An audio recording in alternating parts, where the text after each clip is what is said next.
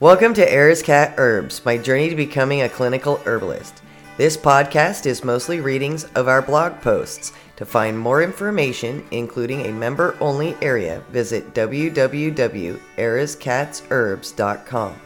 Welcome to the podcast. I'm your host, Athena Herder, or Eris Cat. Really quick, let's get the disclaimer out of the way. The statements made on this podcast have not been evaluated by the United States Food and Drug Administration and are not intended to diagnose, treat, cure, or prevent disease. All information provided is for informational purposes only and is not intended as a substitute for advice from your physician or other healthcare professional. Okay, this episode's blog post is Dog Day. Today is all about cane.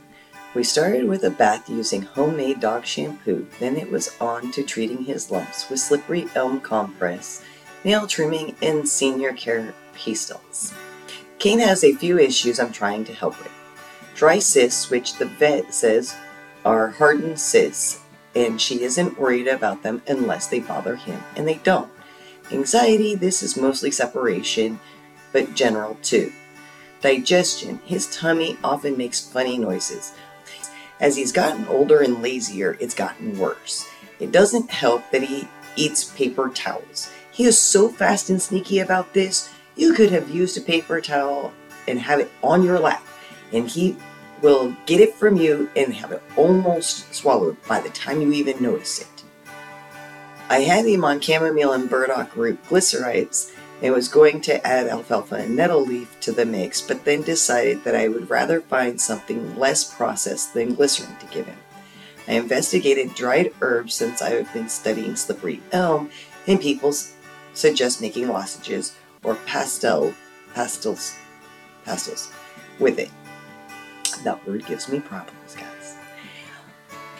With the information I found, I formulated a senior formula for cane that is made up of alfalfa, nettle, burdock, and chamomile.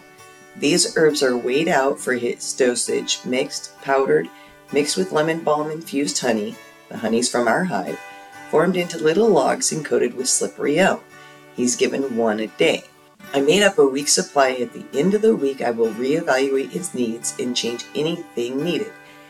He seems to love the taste. He took today's and ate it in 2 bites, like he was enjoying it.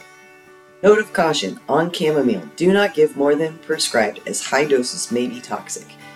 VCA Animal Hospitals.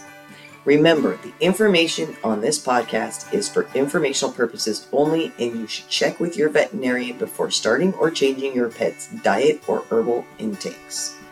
This post contains member-only content that includes the Cane Senior Dog Pastils formula, the reason behind the formula. Visit the website to become a member and gain access to this content. Thank you for listening to Eris Cat's Herbs.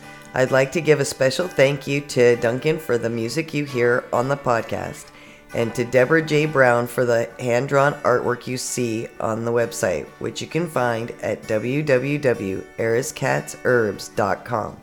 Thank you again for listening to Eris Cat's Herbs, and I hope you join me next time. Till then, take care.